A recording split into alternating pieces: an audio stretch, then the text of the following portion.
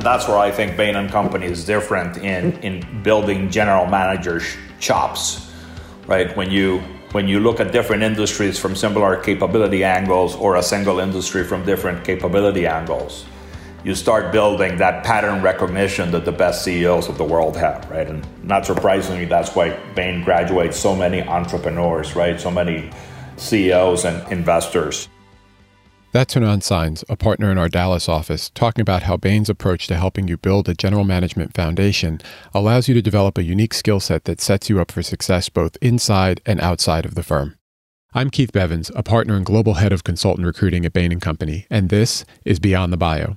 It's a podcast that shares the stories of our extraordinary people from their perspectives. You can read their bios online, but those barely scratch the surface of who they are and the important work they're doing here at Bain. Today we'll talk with Hernan about his background and previous work in education, coming to Bain and working in several offices around the world, and his contributions to Bain that he's most proud of, including exciting client work and scaling up important initiatives within the firm. Welcome, Hernan. Good to have you here. Thank you, Keith. It's wonderful to join you.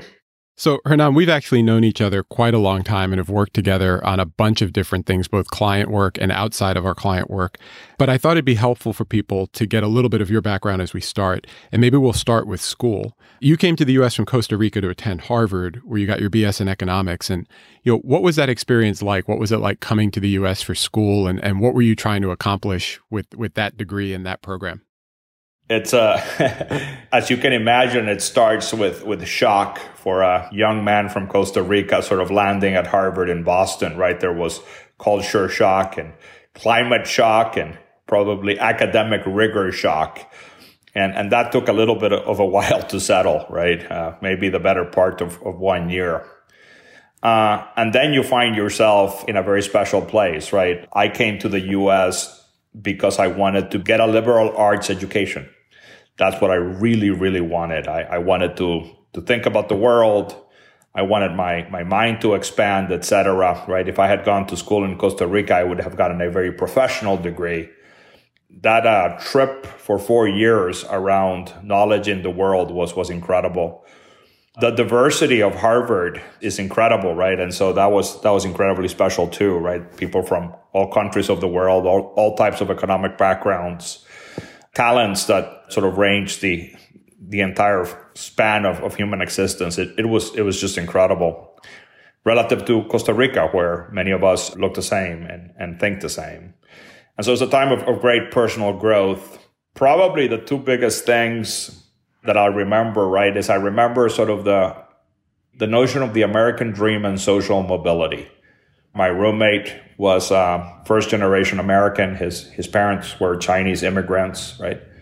He had a full scholarship to Harvard, and since then he's become an incredibly successful attorney, and sort of the ability of this country, right, to move socially up was incredible. And then the power of education, right? I've seen my classmates, there were 1,500 of us in the class, but just do amazing things. And so forever I have decided that education would be a big part of my life. You go to Harvard, you have all of these great experiences. Upward mobility is right in grasp, and you decide to go back to graduate school again and delay that. And you went out to Stanford, I believe. What did you major in there? I don't think I actually knew that about you prior to preparing for this. It was interesting, right? So probably the most fun thing I did at Harvard, other than socializing and classes, I was a teaching fellow. That's what we called it. I was a TA or a TF for the undergraduate classes. And I thought to myself, like, this is my calling, right? I want to be in the classroom. And so I decided to start graduate work at Stanford in economics.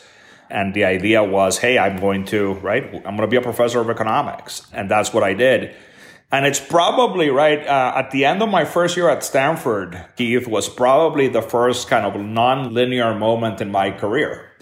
Because most people sort of start the graduate work and go all the way to the PhD. And I sort of finished the master's degree at Stanford, and I'm like, well, before I go linear, why don't I test the waters, right? So after I finished my master's degree at Stanford, I headed out to INCAE, which is a business school in Latin America.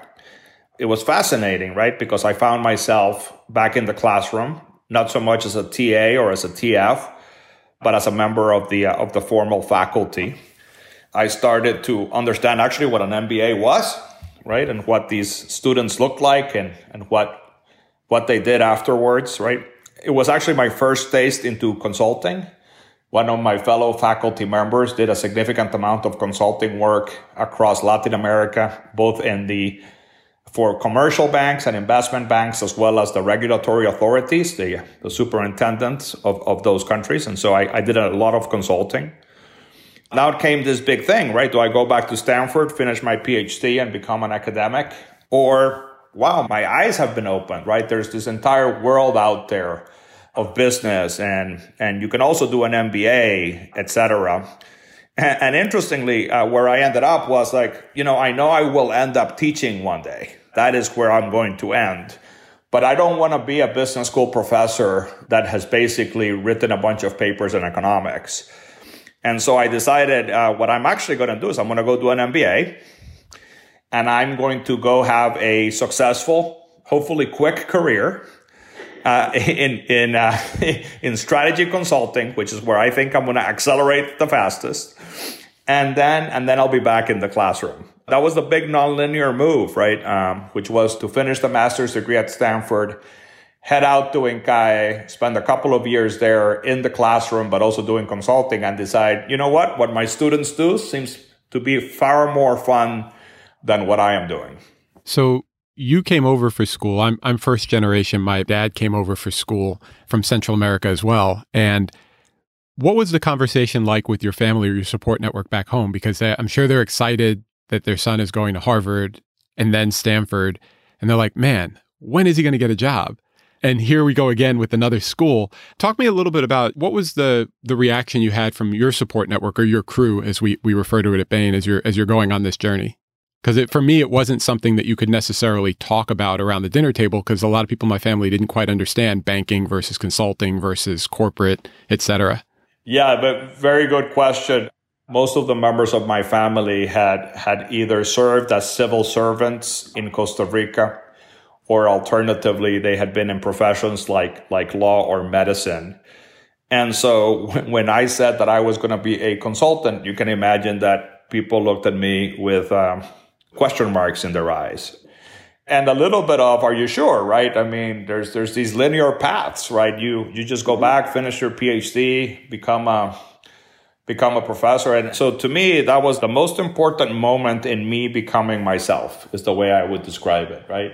That was the moment at which, right, the world was telling me what is the linear path, and I decided what is the path for Hernan, right? And one of the recommendations that I always tell people is, right, yeah, of course, take out as much outside-in advice as you can. But number one, be wary of the linear paths, because those are average paths, and nobody's really average. And then number two, right, find the moment at which you found your path, right? And that probably started right when I headed back to Cornell. Right. And after Cornell, you joined Bain. Did you join as a summer associate or did you join full time? No, I joined full time, right? And so that made me a very non-traditional hire at Bain, right? I was not a summer associate, and I had a couple of years of work experience, but basically that was in the classroom, right? So in a sense, I had never reported to anyone, and nobody had ever reported to me. And so I walked in, right, with a little bit of fear of like, what is it going to be like, since my classmates are all going to have at Bain are going to have so much more experience.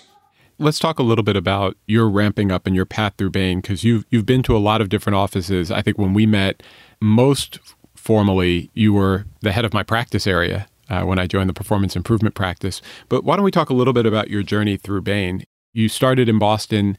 Did you know right away that you wanted to stay for a long time, that you wanted to specialize in specific industries or capabilities? How did you navigate your journey here?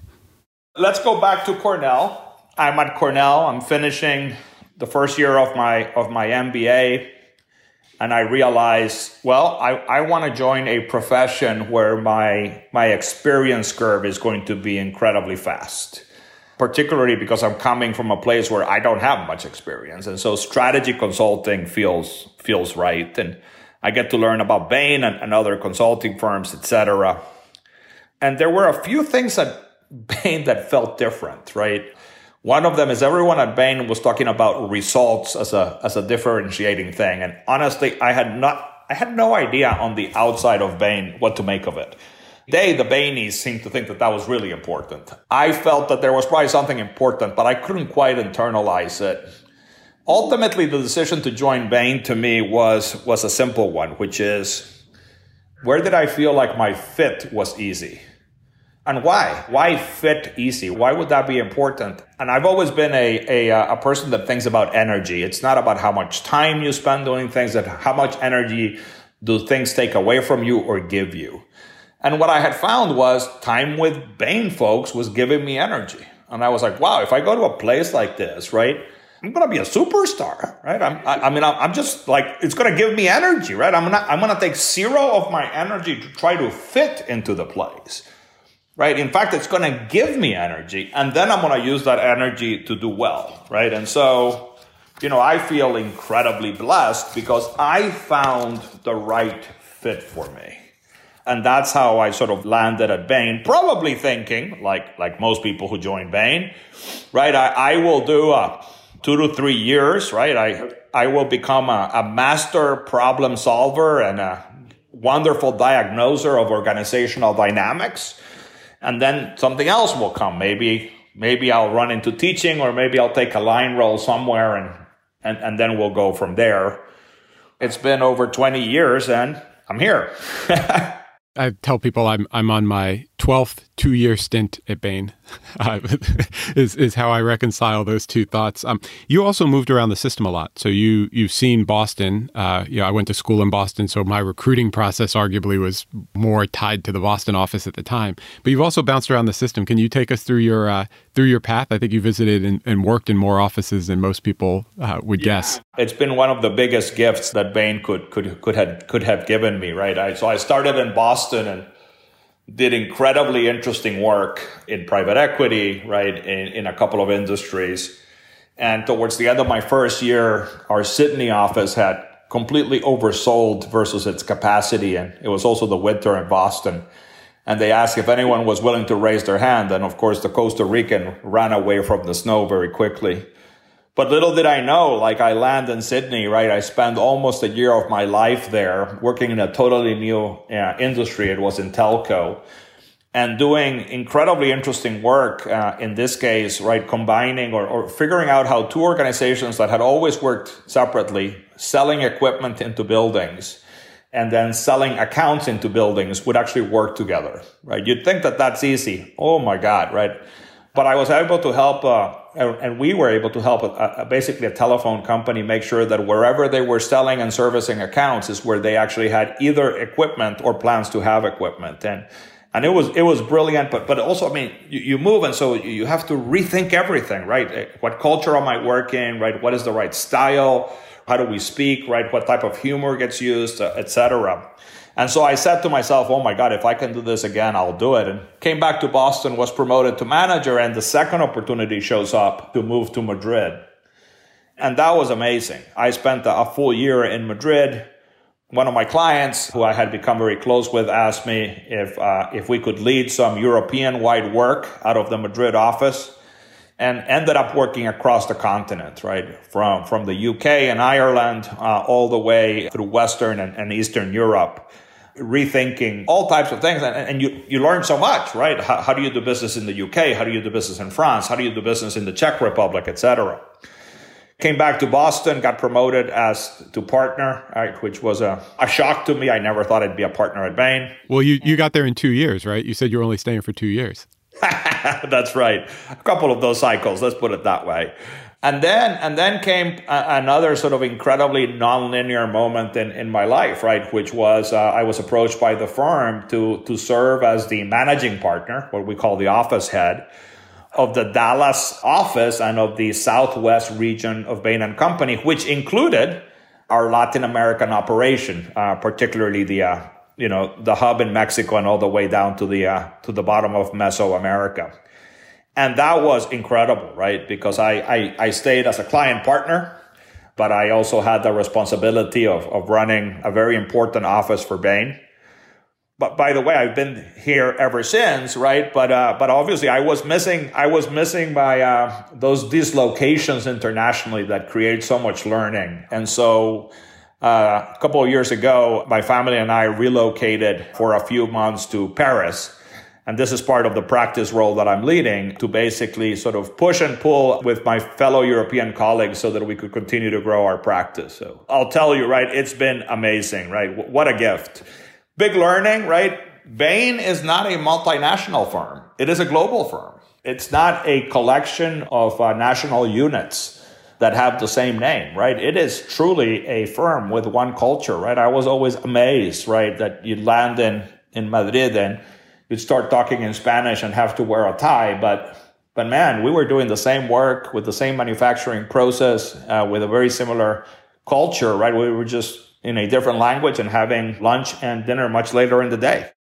That's too funny. My experience visiting probably at this point half of our offices is it takes you like 5 minutes to sort of feel right at home, no matter where you are in the system. The culture is very similar in terms of how we engage, how we interact with each other. And it's really reassuring that we are truly a global firm, not sort of a collection of individual franchises around the world. Hernan, I wanted to shift gears a little bit and talk about some of your contributions to the firm. I've sort of been up front and center for a lot of the big things that you've done here, but I guess I'd flip it to you and say, what are you most proud of in your Bain career? You've had a lot of really big roles, a lot of really great accomplishments. Sort of maybe we could spend a few minutes talking through some of the things that you're most proud of as you look back over 20 plus years here. Well, thank you for that. I mean, it's a life of service, right? The beauty of Bain is you serve as a leader others, and the talent pool is so extraordinary and the energy so positive that, yes, together you accomplish amazing things, right? As I look back, what are some of the sort of highlights that I can always remember fondly, right? My first client was an office products supplier. You can imagine how unsexy that sounds. And yet, wow, what a ride, right? I first worked with that company in 1998 as a consultant. I think I was promoted to manager about 2 years later on that account and with that client. And I think I was promoted to partner 3 years later. Of course, I'd also done work in other places, right? But this had been a sort of a constant in my life. We did a lot of work in the Americas that required me to do a lot of work in Latin America. When I moved to Madrid, most of the time I was there, I spent with that client. And imagine doing strategy, M&A, go-to-market, operating model, organization, right? IT, right? It was like doing an MBA and creating enormous value for the shareholders that own that company, but also sort of amazing career accelerators for all of those friends of mine that became clients and, of course, friends over the years, right? And more recently, right now as a partner, for the last decade, one of my clients is one of the big airline companies of the world, and it's also been amazing, right? Imagine 10 years and a path to basically a 10x return on their stock price. Doing work in, again, strategy, go-to-market, operating model, fleet, organization. So the client part of this business is fun, right? And that includes both the company and the results that you create, but also the individuals. What's neat about that, my experience has been, because I've been on a couple of clients where it's been multiple years on the same client, but the diversity of work that you see allows you to just get that much deeper embedded in the industry and build that expertise. And I think people oftentimes in school ask me, well, how do I specialize in an industry? And I'm like, well, the industry is only part of the equation.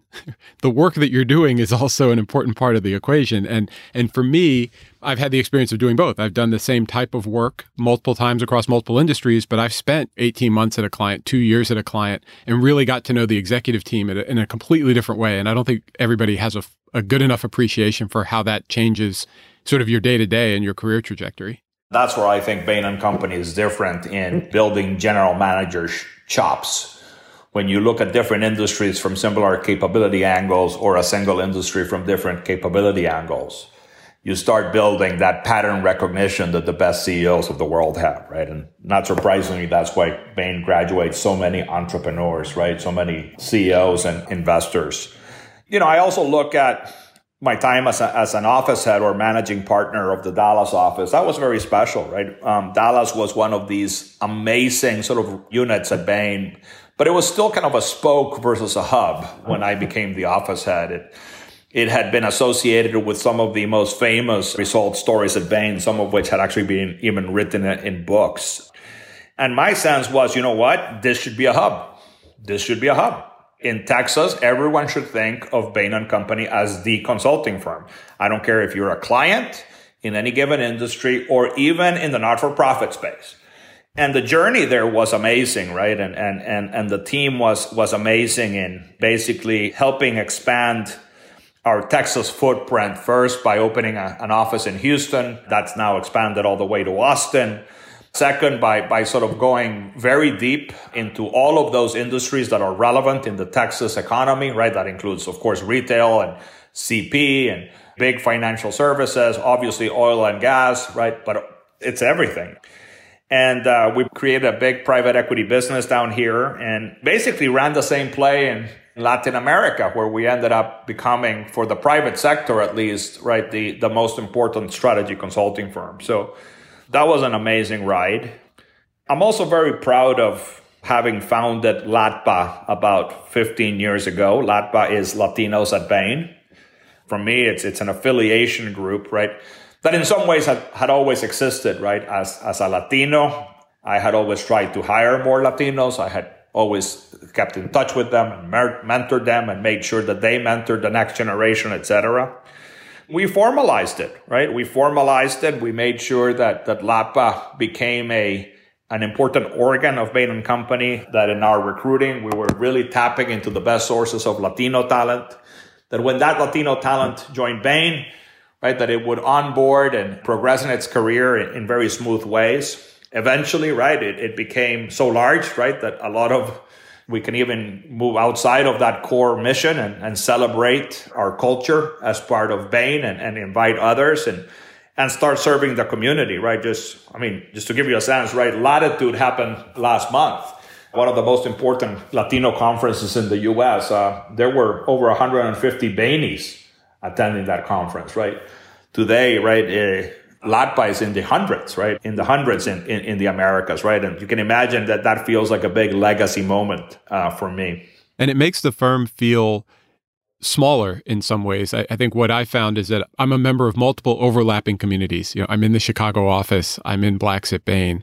I'm part of the recruiting team. And you end up having all of these different communities inside one firm that just makes you feel more at home. And I know LATBA has been that for a lot of people at Bain. And it's really neat to see that journey and see the organization evolve. Hernan, I want to talk quickly about two other leadership experiences that you had. I mentioned earlier in our conversation that when I joined the performance improvement practice, you were leading that practice. You've continued to stay involved as a leader in that practice. Do you want to talk a little bit about how the PI practice has grown and what it's become? Because it actually is now sort of an umbrella practice that covers a lot of really neat expertise and capabilities for the firm. Yeah, I mean, when I finished my stint, my servant leadership role as a managing partner of the Bain Southwest and Latin America region, right? The question was, what's next, right? And the wonderful thing about Bain is there's always something that's next, and there's somewhere where you're going to be pushed again to learn in ways that you never expected. And my recognition was, right, that horizontal capabilities have started to change dramatically, and that Bain had to advance quickly to remain competitive and gain competitive advantage at a horizontal level. What do I mean by that? Digitization is changing the way we do everything, right? From sales to manufacturing to distribution, right?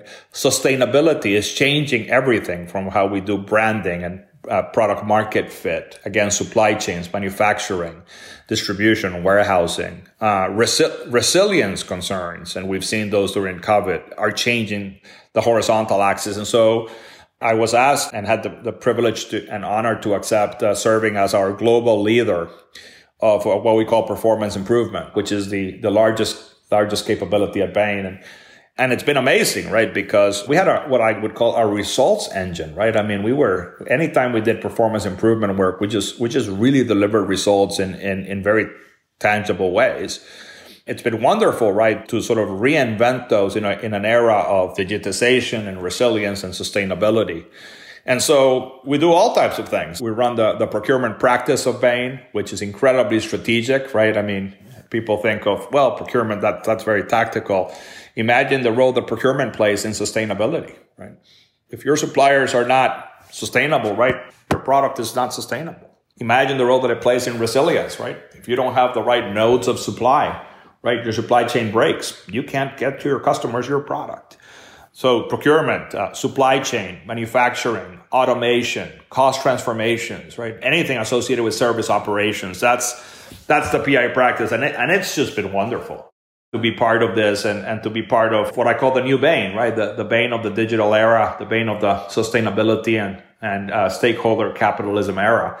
And making sure that our products, right, are as good in delivering results as they were when I started at Bain, but now better because we have more understanding, 2 more decades of experience and tools that we never had before.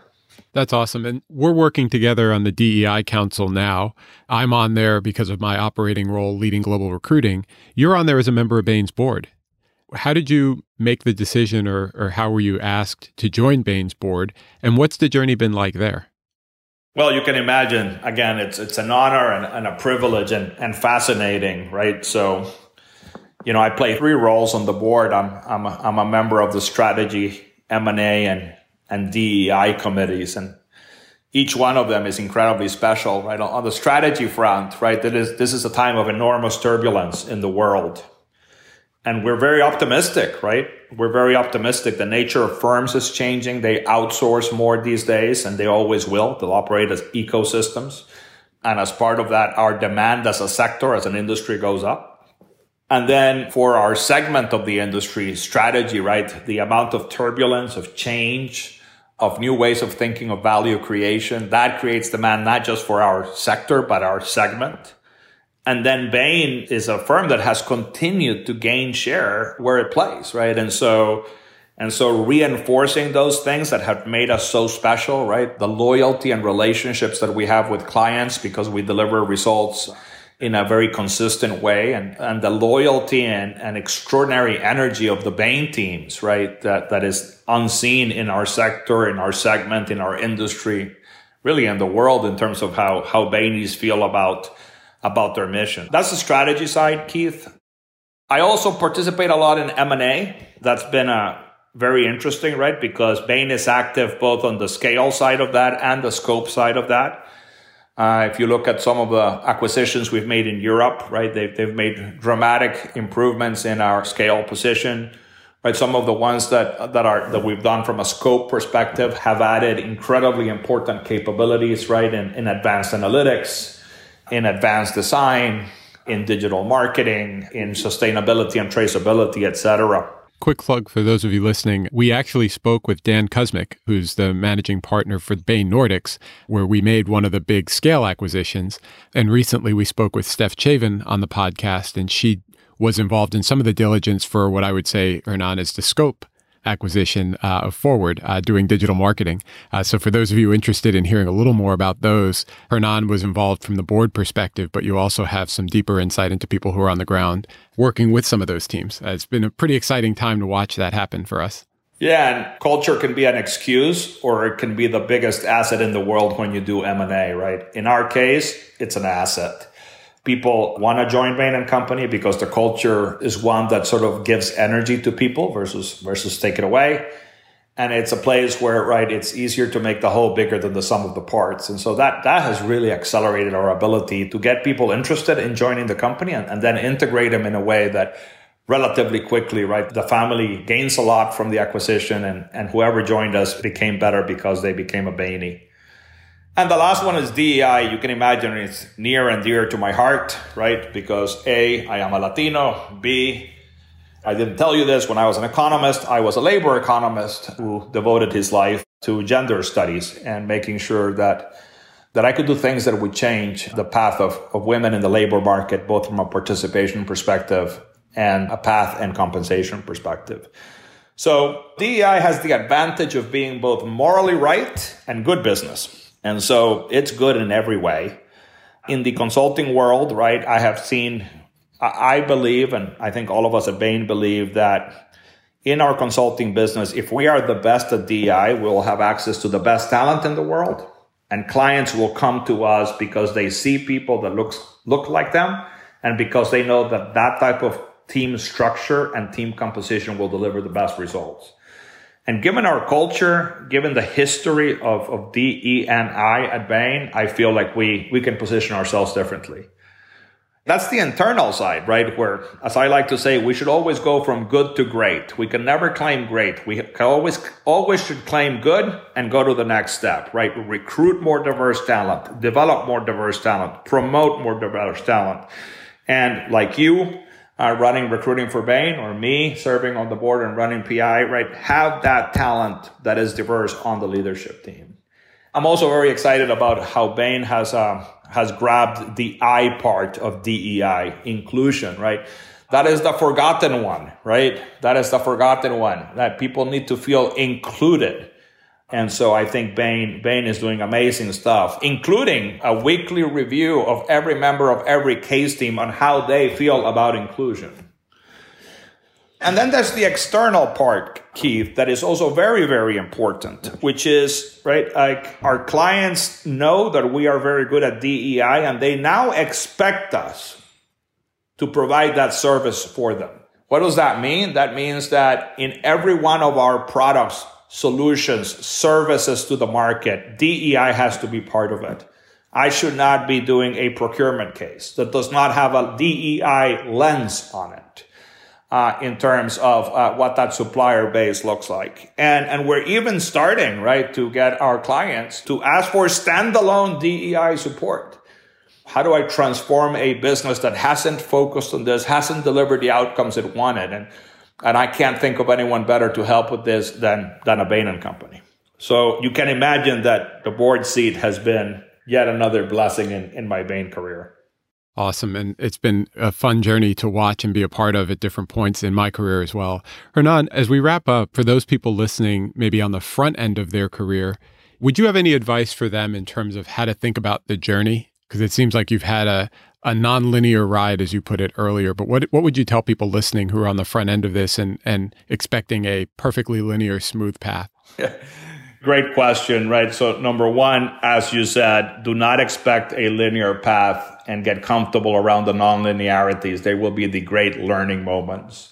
Number two, yes, take all the outside in data and advice you can, but always check it against the inside out. What is giving you energy?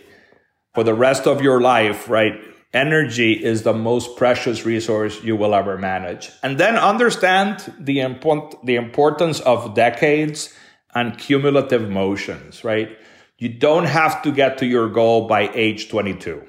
You don't have to get to your goal by age 28. If you do, you're going to have a pretty boring 5 decades later because you already got to your goal. And so instead, right, make moves that give you learning and energy and interest and accumulate them into a career of successive goals that give you a bigger goal. Awesome. Hernan, thanks for the time today and such an awesome conversation. As I mentioned multiple times, we've worked a lot together, and it's always great to do these with a friend, with a mentor, with somebody that I look up to and a lot of people at Bain look up to. So give my regards to Sylvia and look forward to catching up with you again soon. Thank you, my good friend. It is truly a pleasure. Thanks, everyone, for tuning in to Beyond the Bio.